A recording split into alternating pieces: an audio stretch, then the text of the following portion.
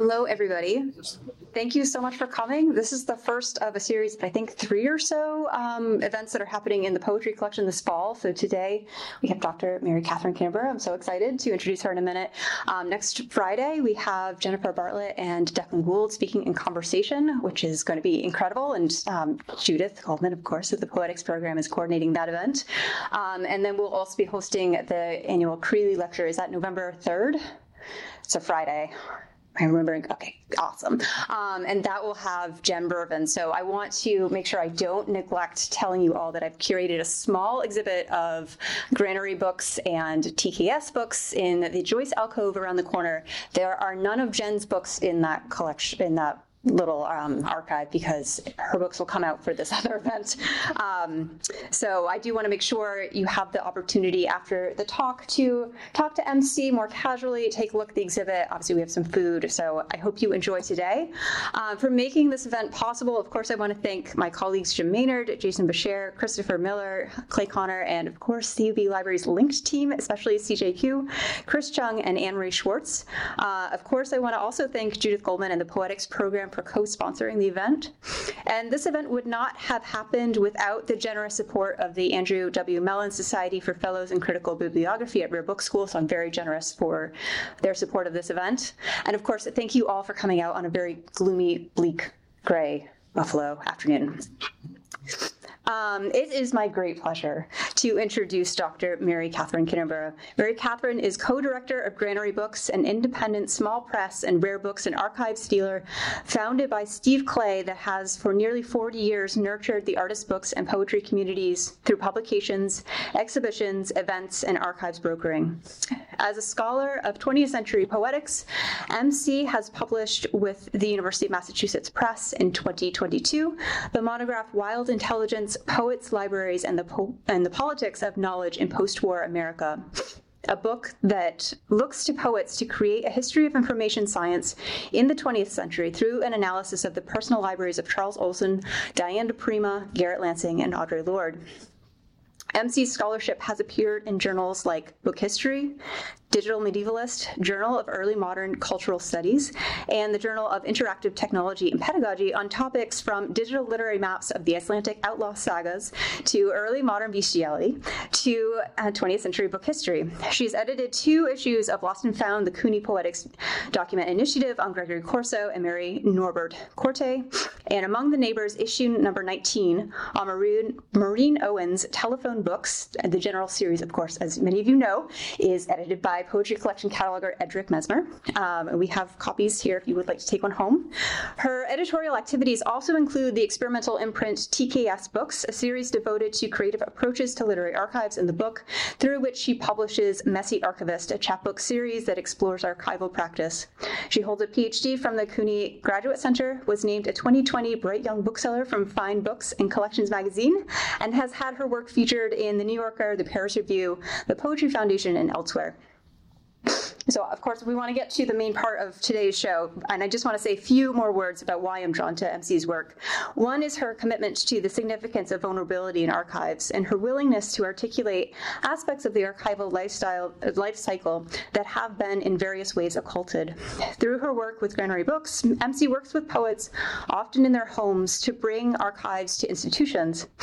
As she writes in Messy Archivist number 3, quote, "I honor the vulnerability it requires to surrender your belongings to another person's care, the vulnerability it requires to receive the belongings, to absorb their lessons, to be attentive and honest."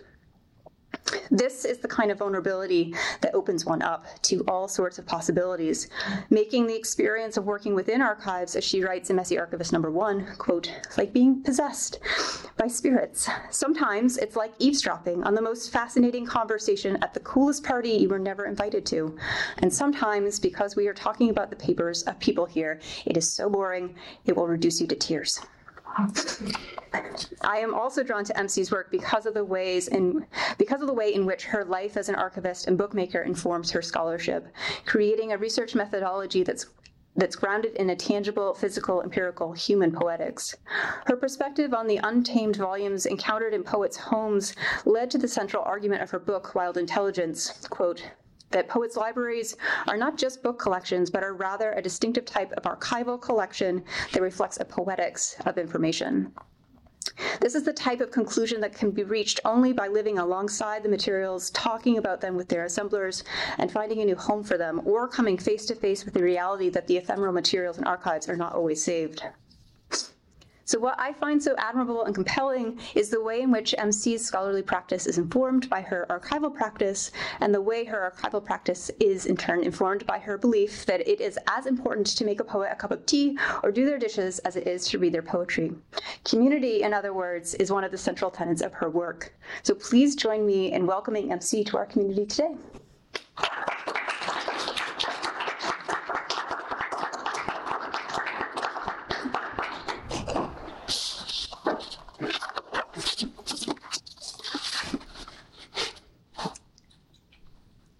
Approaching the first view of the beach, my eyes grow wide at the waves. They're much bigger than I anticipated. I pull on my wetsuit at the shore's edge and watch the way the waves break. I plan my paddle out, wondering if I can take advantage of a small channel that I see in the middle of the jetties. I watch a few surfers struggle to make it out back past the impact zone. It's overcast, and the waves seem to throw their own shadows. I walk into the water with my board and then paddle as calmly as I can, but as fast as I can. The white water comes and comes and comes. Finally, I'm out back. I sit on my board and look at the sets rolling in. The waves feel enormous out here, like riding on a roller coaster as they rumble through. Everyone is looking around to see who is brave enough to take a wave. I'm definitely not. On heavy days, there's always a moment when you realize that in order to get back to the shore with any chance of not getting clobbered, you have actually got to catch a wave. I'm watching the waves, waiting, observing other surfers for at least an hour. I paddle for a few, but I'm too far outside the zone where the waves are breaking to actually catch anything. And finally, it's time to go in. I screw up the courage for a wave that seems like a smaller sort of monster, and I paddle as fast as I can. I feel the wave catch the board. I look at the wave ahead of me. I stand up, and then I trip forward. The force of a wave is concentrated at the lip where the water begins to break. Waves suck water back and up and over in the process of refracting off the surface of, or the bottom of the ocean. And once you've fallen, you want to go as deep as possible to avoid getting smashed by the lip, but not deep enough to knock yourself out on a sandbar. So I'm spinning underwater in November's Atlantic, Rockaway Beach, New York City. I pop up only to encounter another wave breaking right on my head. I hold my breath and I try and relax. The surface is the relief. Hello, everyone. I'm so glad to be here. Allison, that introduction nearly moved me to tears in the way that surfing experience definitely did. This place has been my North Star for so long. The work that you all do in these collections, Allison, Jim, Edric, and just everyone who is part of the poetics community here. It's a mind-blowing place. So it feels like a really special sort of homecoming to a place I haven't even been yet to be here. So thank you all for coming. I really appreciate your being here. And I had to start with a little bit of drama there because this is the collection that houses Helen Adams' papers, you know? And it's true that somehow amidst my many professional obligations, I decided I needed to learn how to surf. Archivists, we're paranoid about water, right? And here I am. I'm using Archive's absolute nemesis to try and conceptualize the work that I'm doing. But before we dive back into the waves, I'd like to start by situating my relationship to the poetry collection in terms of the subject area that you all do here, and to share a little bit more about my background. So I was trained as an academic researcher, and I worked as a special collections librarian. And now I co-direct Granary Books as a publisher and archives broker. Many of you know Steve Clay, who's been at the helm of Granary Books for 40 years. This year, he invited me to join as a co-owner. So truly a special transmission. And I think many of you here also know that Granary Books is a publisher. For about 40 years, we've done both trade and limited editions. The limited edition ones you get to see in Allison's fantastic exhibition. And with that, you'll see a lot of verbal and visual collaborations between poets and artists. And Buffalo has a nearly complete, definitely comprehensive collection of our works. And in addition to this, like Allison said, I have a little imprint called TKS Books, and it's handmade, very small editions. The stuff that's too weird or too ephemeral for me to want to try and convince Steve it should be a Granary book, the sort of thing that you kind of want to whisper about or hand to someone, the stuff that you need to know. And TKS publishes Messy Archivist, which is what I'm going to be talking about primarily, as well as projects like the Diane DePrima Occult Library, Robin Blazer's cookbook with his friend, with his partner, actually, Dave Farwell. And you can see Allison opened it to a page where Dave and Blazer are preparing for a talk at Buffalo. So that's the recipe that they were preparing as they were preparing for Blazer to come here. Other projects include an oral history of John Godfrey's archive, an alchemical poem calendar by friends. So this is what I do when I'm not attempting to surf. Poetry is one of the foundational things that I care about in each of these capacities, especially with, like you mentioned, Allison, the relationships and patterns and connections that define what it is we're doing. Patterns you can witness. Like I think of, you have Vulvus Morphia out right now, which is a Slappin book by Carolee Schneemann. And you also have the Jane Wodening scrapbook open to a letter that Carolee Schneemann wrote to Stan Brakhage. You did that on purpose because you're so good at your job. But it's exactly that type of overlapping that I really care about, and especially the ways that poetic knowledge intersects with other forms of what I would call professional meaning making, like librarianship or work in archives. And I wrote a book on these intersections last year titled Wild Intelligence, Postwar American Poets' Libraries and the Politics of Knowledge. And in that book, I explored what I felt was a really scarily simple premise, that poets create libraries for their works and their lives. And sometimes those libraries are clear or visible to us, and sometimes they're not, based on sometimes how institutions collect books versus manuscripts, but also things that are just very particular to poets' lives as people. In writing a book about poets' libraries, I was well aware that many scholars have done wonderful deep dives into particular authors' collections, including our own Jim on Robert Duncan.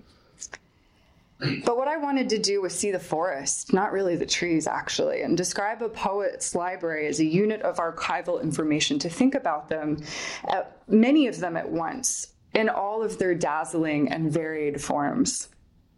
Specificity gives life meaning, of course, and it definitely drives contemporary research practice for good reason. But given that my thing is asking really audaciously simple questions, I'd like to ask what I feel is a related question that I use to define the parameters of this talk, which is, what is actually happening when we are with archives? Like, look at you beautiful people. Look at us all here. Like, what is happening? What is happening? And I'm not asking what we're doing when we work with archives, because I have some better answers for that. Generally, when we define specific professional activities that we conduct upon archives, we're talking about preservation and access, the biggies. We conduct activities of arrangement, of description, of appraisal, conservation, and more to make archives visible, legible, available to researchers. And then when we research in archives, we do our best to be open to the documents, to see what the evidence says before we start bending it to our will, right? But even the most rigorously controlled scientific experiment conducted with an eye towards absolute neutrality, we love this word, and a lack of manipulation of results begins with a hypothesis, right? That if-then statement that attempts to predict an outcome and around which all assumptions are formed. Humanities research is not radically different in this sense. How could it be? How could we just walk into a room, vibe an archive, and draw any conclusions without asking specific questions? So what are we doing with archives when we're not asking a research question about them and we're not doing a professional activity to them? I'm asking because I do think something is happening. I mean, look at this incredibly haunted space, for one. Something's happening, but I'm not really sure that we know what it is. And I've been really obsessed with this question for almost a decade now, toying with ideas about telepathy and haunting in archives, energy transmission, spookiness. So it is exactly this sort of vibing an archive or getting a sense of its archiveness and particular qualities that I am preoccupied with these days. I'm wondering if there is a fundamental or otherwise describable nature that characterizes our relationship with literary archives beyond the things we do to an archive. I'm imagining a world where archives are like wind on the water as opposed to wind in a turbine, phenomena with their own energies and patterns that can be observed. This is what leads me to the question of surface and relief and concepts of depth and contrast. So let me share a little bit more about why I'm so interested in the vibe of what is happening in this open-ended way. While many folks know Granary Books for its longtime artist book publishing, as a result of creating so many specialized books that are primarily collected by research institutions, Granary Books was often called upon in its early years to negotiate between poets and curators on the placement of literary papers. And the first instance of this was Lewis Worcester's archive, which was placed at the Berg Collection in the late 80s. So this has become a full-blown aspect of the company, with Steve Clay, the founder, placing over 100 archives in his career. And in the past 4 years that I've been with Granary, I've done over 30. So what this looks like on a regular basis is working directly with the writers, artists, and performers to develop and conceptualize their archive, to catalog, process the materials, appraise them, and then place them at research institutions. So it's done at scale. And I counted up the linear feet of documents that I've done. And it is, did someone just kind of groan a little bit? I think I just heard a, oh my God. It's 950 feet so far since I joined Granary. And for perspective, this is about the current depth of the Dead Sea. So that's nice. And if you want to think upwards, I do a lot of work in San Francisco because, of course, the gorgeous San Francisco Renaissance. So if you're looking at the Golden Gate Bridge, the distance from the bottom of the bridge that you can see at the water to the top of it is 750 feet. That's the measurement that really terrifies me. The Dead Sea, it's like, okay, cool, that sounds great. The Golden Gate Bridge, to have gone 200 feet above that is scary. And I think the vertical comparison is indeed helpful because it feels like I'm going in a certain direction of depth as I continue to work with archives and also accumulate these experiences of working with collections so closely, but also at scale. And I know my librarians and processing archivists in the room, like, Edric, how many books have you cataloged? You should have an answer. It would be great cocktail party conversation. People would just fall over, you know? But it's, that volume does something. Something is changed in you by having so many encounters.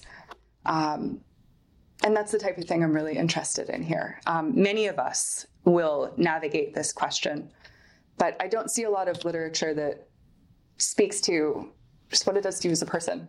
And I think it does do something beyond make you like an expert or things like that. It certainly does make you an expert, but it's not just that.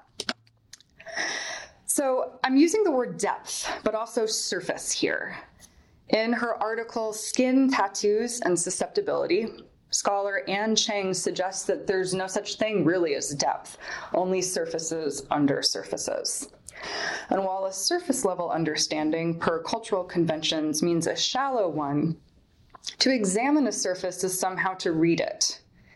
So surface reading, per Sharon Marcus and Stephen Best, suggests that the elements at the fore of a text are the most important, that the in-depth hermeneutics of suspicion, per Rita Felsky, I had her as an undergrad professor, and she would just pace the room talking about the hermeneutics of suspicion. Outdated. We don't need to go there.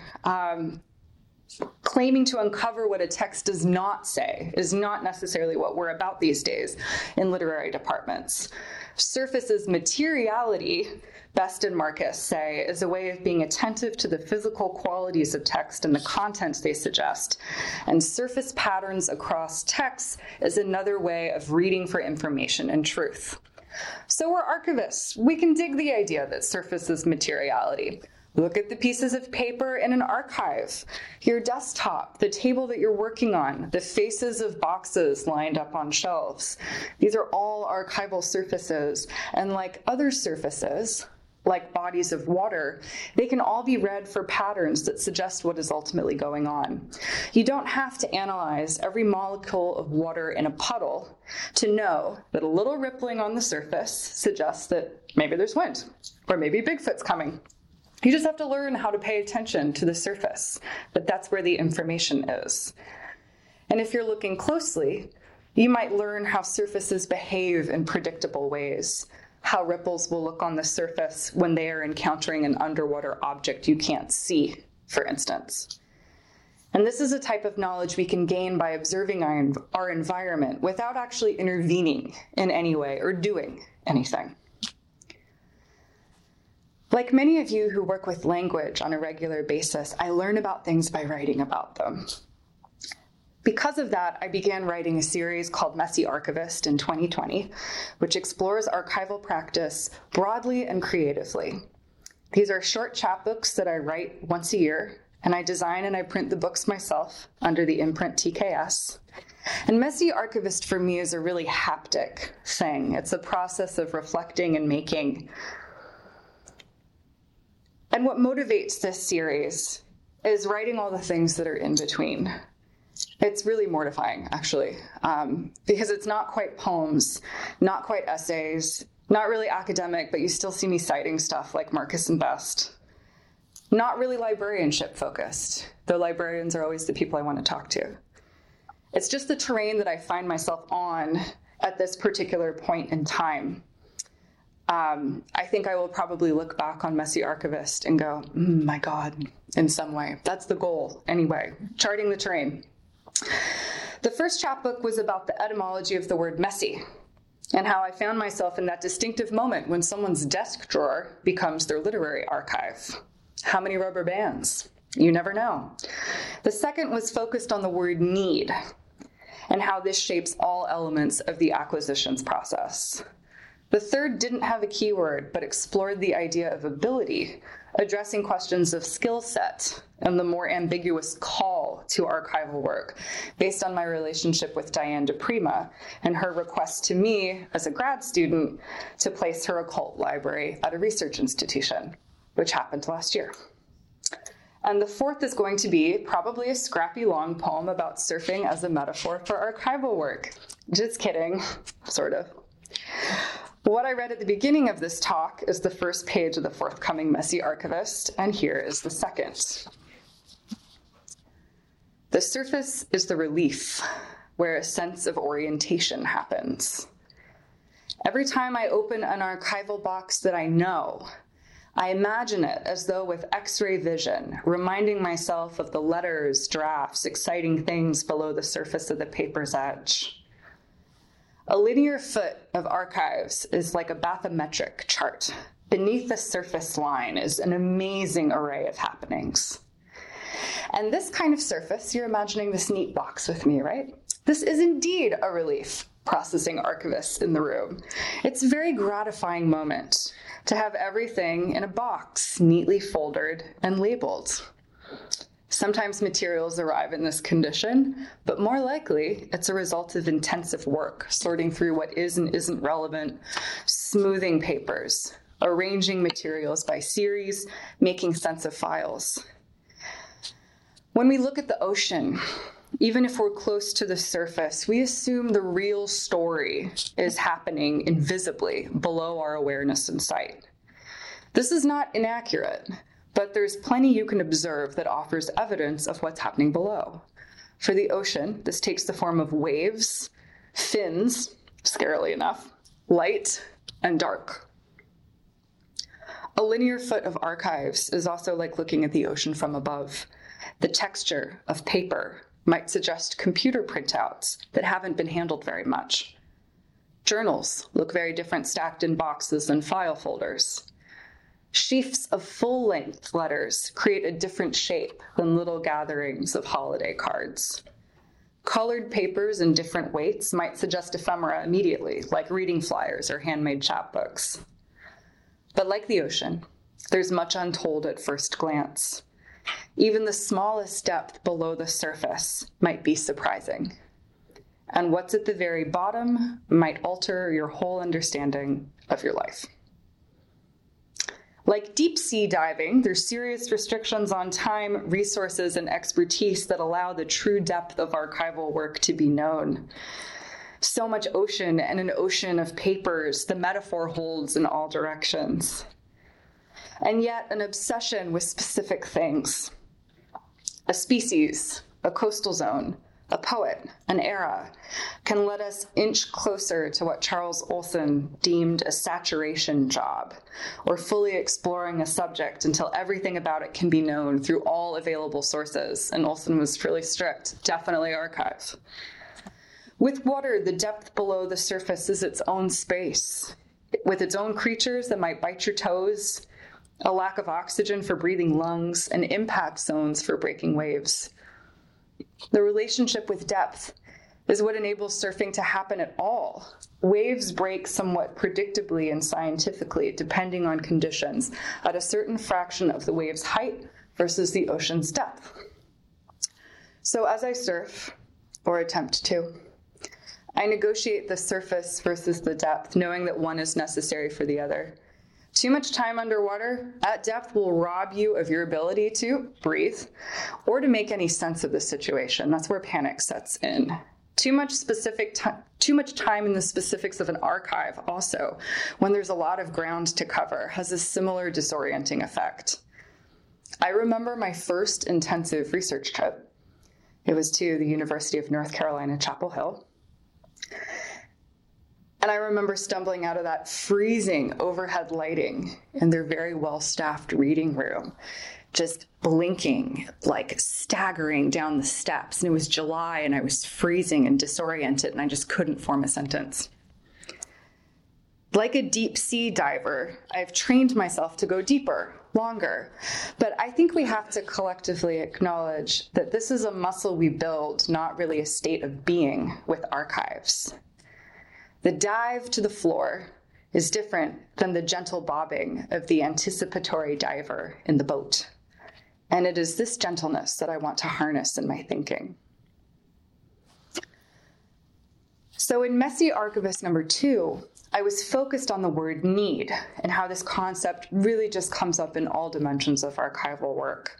And towards the end of the chapbook, I write, need pushes us out on a boat to meet what we have asked for. Once we're at sea, the nature of the request changes. Need is a sharp command expressed from the gut. Then comes the exhale, as need is continually expressed and its nature changes over time as a feeling and in the relationship to the knowledge of what it is seeking. Knowing the true nature of the object, of its desire or necessity, need instead becomes longing. I ask, what does this economy of longing look like against the economy of need? Are imaginative leaps more possible, or a more honest acknowledgement of desire less shameful? Or is it a further ticket away from action into loneliness? from the seafarer, Ak a hafad longunga, sethe un lago fundath. But always has longing he who endeavors on water. So as you can tell, I've always been a little obsessed with water. And I want to cite Tristan Gooley, whose book, How to Read Water, yes, someone wrote a whole book about it, is a huge influence on how I'm thinking now about archival practice. And so navigating without a compass on a non-motorized boat is the specific activity that inspired the necessity of reading things on the surface of the water, like how waves refract when land is close but you can't see it yet. So indigenous Polynesian navigators are the ones who really developed these techniques, because you have a whole lot of ocean and you've got variable reefs. You got to be careful out there. The thesis in Gooley's book is that by observing a puddle, it lets us extrapolate some of the bigger things about water, just like looking at the ocean. A puddle is just as useful as the whole sea. And really that there is a pleasure to this attentiveness, that we can watch and learn without doing or intervening. And it is this spirit that I want to apply to being with archives. I imagine Ed Sanders' glyph of Charles Olson's book boat, or per Ed, all of Olson's book gathered knowledge that he used to embark on the Maximus poems, his epic work and his poetic life in general. And I think of the poetry collection at Buffalo, like a big sea of gorgeous heaving waves. And all of us in this room, we're in a warm and comfortable fishing vessel. You know, don't look out the window, there's waves out there. We're navigating an enormous sea. And we're out here to find out what's going on, to catch some things. And those things might be easy or they might be very elusive. And we've all actually contributed in our various ways to the bathymetric charts of the poetry collection. We all bring our specific expertise. We've all done deeper dives. We say, oh, we know this area, I know this area. We bring our brains together as we go forth on this ocean. And what will steer us where we want to be is the delight at the specific sightings along the way, that research level knowledge of objects, the items that we pull for show and tells or teaching collections, but also an understanding of how the whole ocean of documents behaves when we feel lost and it is dark and we need to sense intuitively where we need to be. And the funny thing about that word, intuition, is that we often devalue it as just a hunch, when in reality, intuition is built by close observation, judging patterns, behaviors, cycles. An intuitive understanding of archives stands to be as studied and rigorous as a research understanding, with different ways, different potential for ways of knowing and being with archives. And I want you to think of the difference between someone who handles rare books and archives all the time and someone who doesn't, looking at people's hands.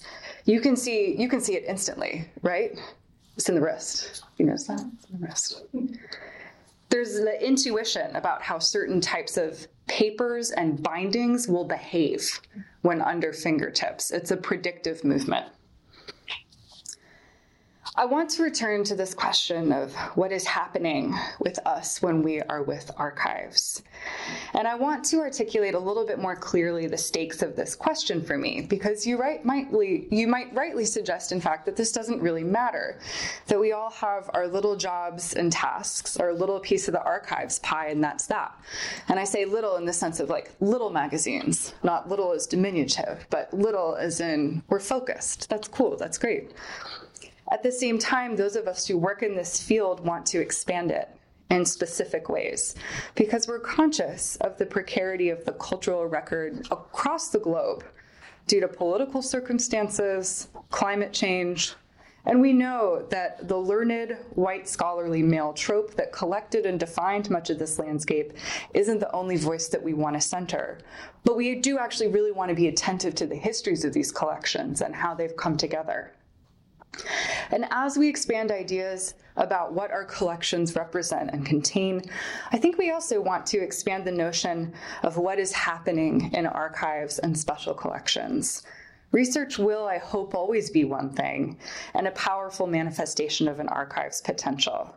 And I can't understate the magic of putting a single document in the right hands of someone who just knows, and their contextual knowledge just broadens the whole understanding of a movement or a person through one tiny postcard or manuscript page. But I want to have artists, poets, civilians bringing their unique insights and talents to archives. And I don't just mean filling up reading rooms and having librarians explain things, because I feel like conversations about expanding archives do librarians so dirty like that, you know? I don't think it's an outsourcing thing.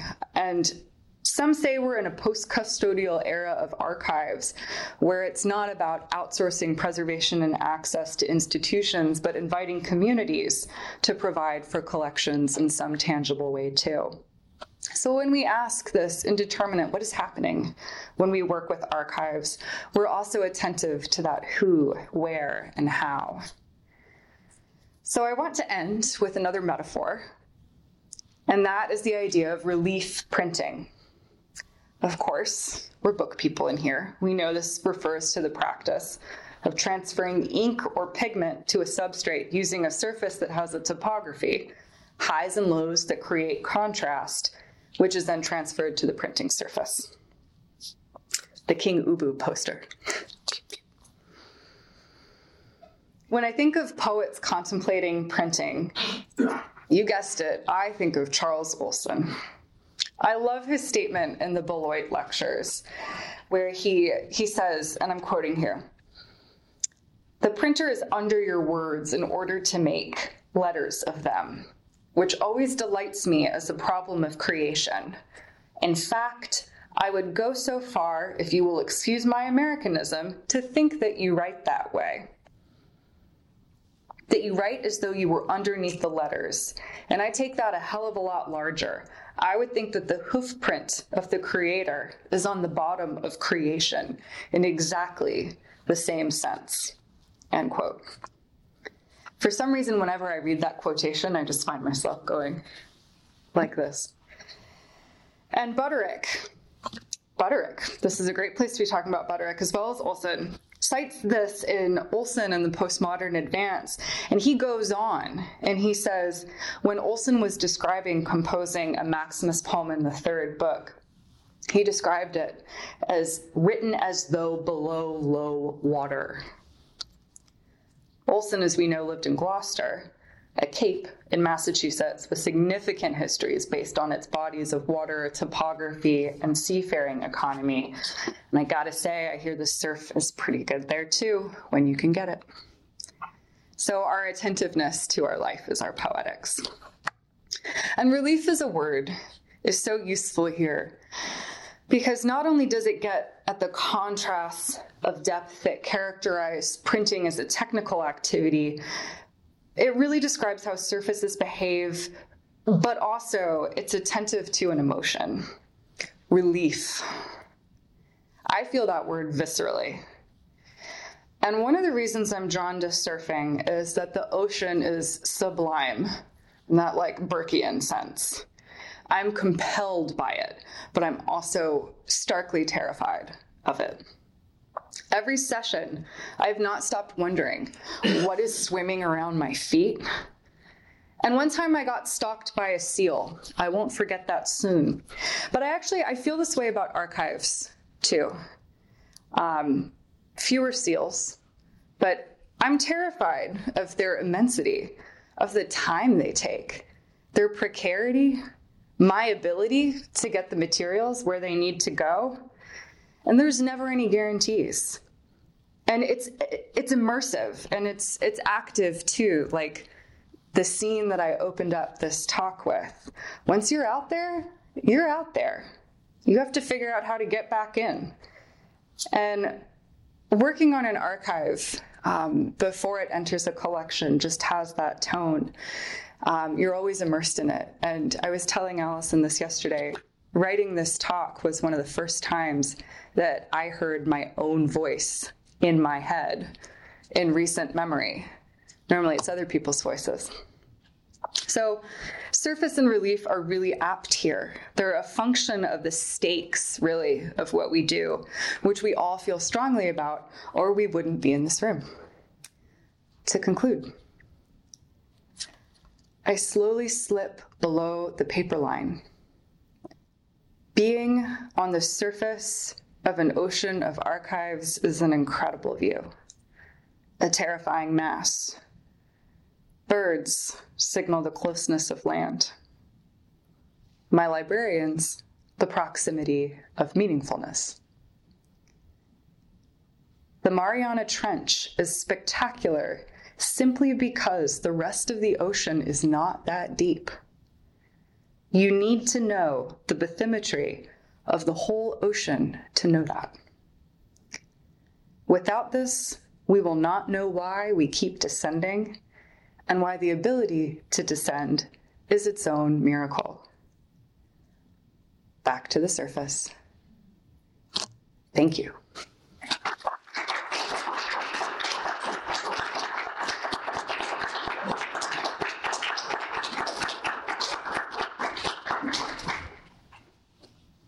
Thank you so much, MC. I think we have a few minutes for questions. And while people are thinking, I have some questions. Well, thank you so much for, I feel like you just gave us a new bibliography of archives, which is really exciting and new. And while you were speaking, I wanted to ask you, because I don't think that we'd ever talked about it before, what your first experience had been in research archives, because I feel like this talk is getting at a lot of the same emotions that I had when I first encountered a collection, which was actually here in the Clark Coolidge collection. I had no idea what I was doing, and you speaking to the volume of archival collections and how overwhelming that can be, just as overwhelming as surfing on the ocean. And then you gave us that great anecdote from UNC. I was wondering if you could talk a little bit more about that moment in time, because I feel like it was very formative. And if you have any, words of wisdom for encountering the volume of archives as a researcher in her special collections reading room. Totally, yeah. Here, I'll join at the podium again. I'm really interested in other people's thoughts about this experience too. I'm so excited we all get to talk at this reception because I just see your faces and I have questions for you all as well. But UNC Chapel Hill is where I did my first intensive archival research. This was as a graduate student, and it was under the auspices of CUNY Lost and Found, the Poetics Document Initiative, which publishes chapbooks from archival sources. And I was on the Diane de Prima Fellowship, so ostensibly I was going to research Diane de Prima. And I didn't know what I was doing. My advisor told me that her notebooks and scrapbooks were going to be the most interesting thing, and he was right, among many interesting things. But I just remember wanting to know what it all looked like. I remember just wishing I could kind of see it all at once, which has really defined my career path, to be able to see it all at once. We all have different roles, whether it's researcher, librarian, dealer, with different levels of visibility. So I remember encountering that question of visibility early on. I remember how nice everyone was to me. Emily Cater was the one running the reading room at the time, and she's now the curator of the collections and remains very committed to de Prima's legacy.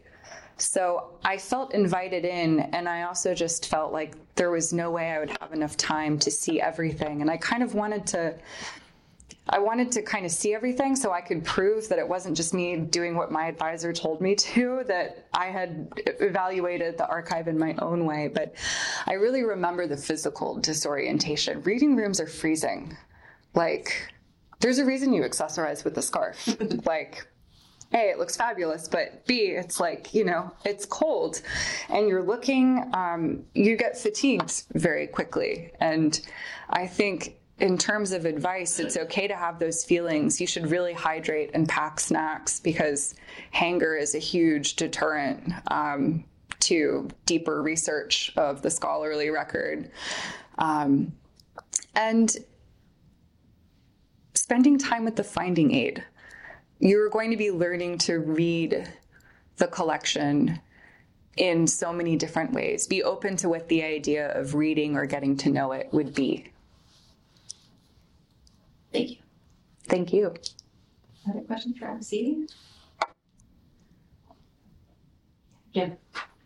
Clearly, you have great experience and passion for making things, or what you describe as the haptic experience of being in archives, making books of all different kinds, TKS, artist books, and even in your gestures, you're always making the touch. I didn't think about that. And I want to invite you to talk maybe a little bit about how you see or don't see this metaphor, this analogy of surface and depth in not print archives, but electronic archives, and whether those same metaphors apply to, say, the circuit of emails that can be in a person's. Totally. What a great question. Because we often handle digital components of archives. It's usually, if I'm working with a contemporary poet or an artist, it's part of it. And the same practices apply. We talk even more about the nature of digital material to include, because so much of people's personal and professional lives are mixed in email, for instance.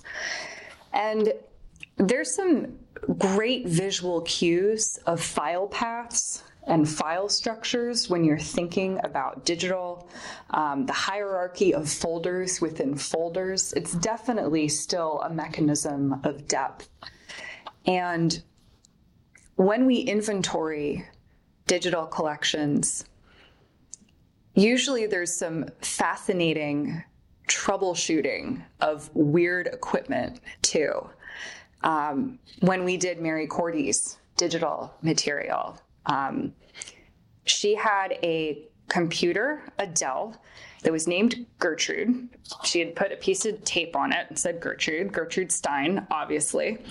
And it was just the drive. It didn't have a screen. It didn't have a keyboard. She'd been living off the grid in Willits, California since the late 60s. So her tech was not cutting edge. And I remember figuring out, okay, well, what do we need to buy to be able to see what's on this machine? How can we do it? How can I inventory it in a spreadsheet?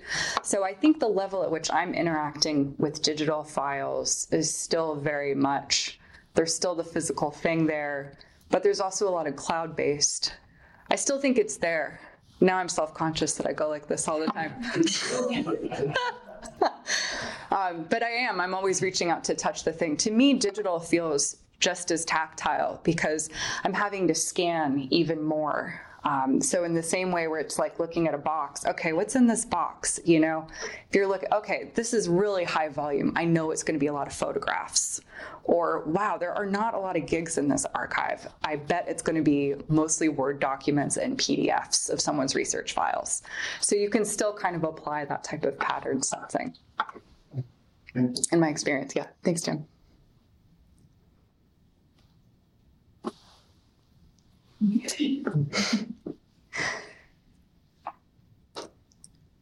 Well, should we? Oh yeah, Judith. Sorry, I'm sorry. Hi, thank you for your beautiful talk. So many different avenues, but I just wanted to ask you about the section before the end. First, that you brought up post-custodial archives. So just asking you maybe to enlarge on that a little bit. And right before you mentioned that, you were saying like, oh, you can hand, sort of the key to all mythologies to the researcher, like it's the one, like the postcard that's going to change be the pivot of their book or something. Or you can have artists and archives. And I was just wondering if you could say a little bit more about the kinds of, or the alternative research that artists do versus more usual academic research methodologies of archive. Totally. That's a wonderful question. And I want to clarify that I don't think it's or. Okay. Right. Hell no. I don't think researchers always have the bottom line, though. To quote Diane DePrima in The Critic Reviews Loba, which is a scathing poem, it's like, where are the precise dates, equations, street names? Like, researchers, we want those street names. We want those precise dates and equations.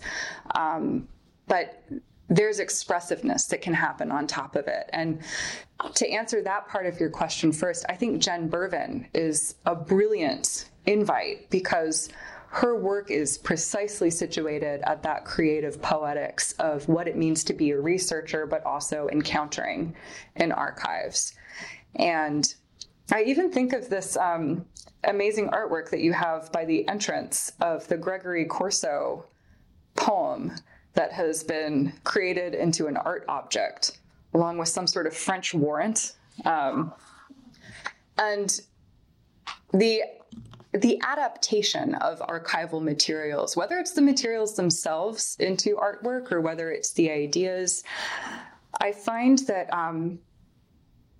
poets and artists are asking different questions than folks who are in academic appointments or doing graduate level research. There are different demands on our practices. And I want to think through those aspects. And I also just really think it's so important to go and say, wow. And I always want as much of that to happen as possible. That's what I've been doing here all day. And I think there's kind of a political and ethical stance to that of just, this is my commentary. Wow. I'm floored by that. That's my critical intervention in this work. I think it's enough. And then the post-custodial. So I talk about this in my book a little bit, but there are strains of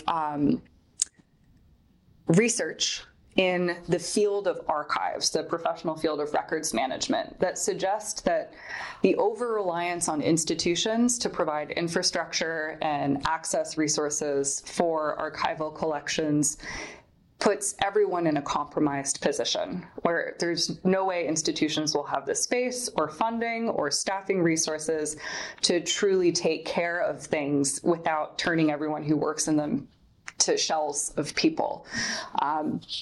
And the idea is that where appropriate, communities should be empowered to maintain their own records and participate in their own archival practice. And you see all sorts of cool examples of this. Interference Archive in New York City is an example of a worker-run and managed special collections repository. Another great one is the Lesbian Her Story Archive. So these are spaces that are kind of collectively run outside of institutional contexts. But I want to say, I think what happens at institutions is really in many ways the best shot for preservation of materials when it comes to that context.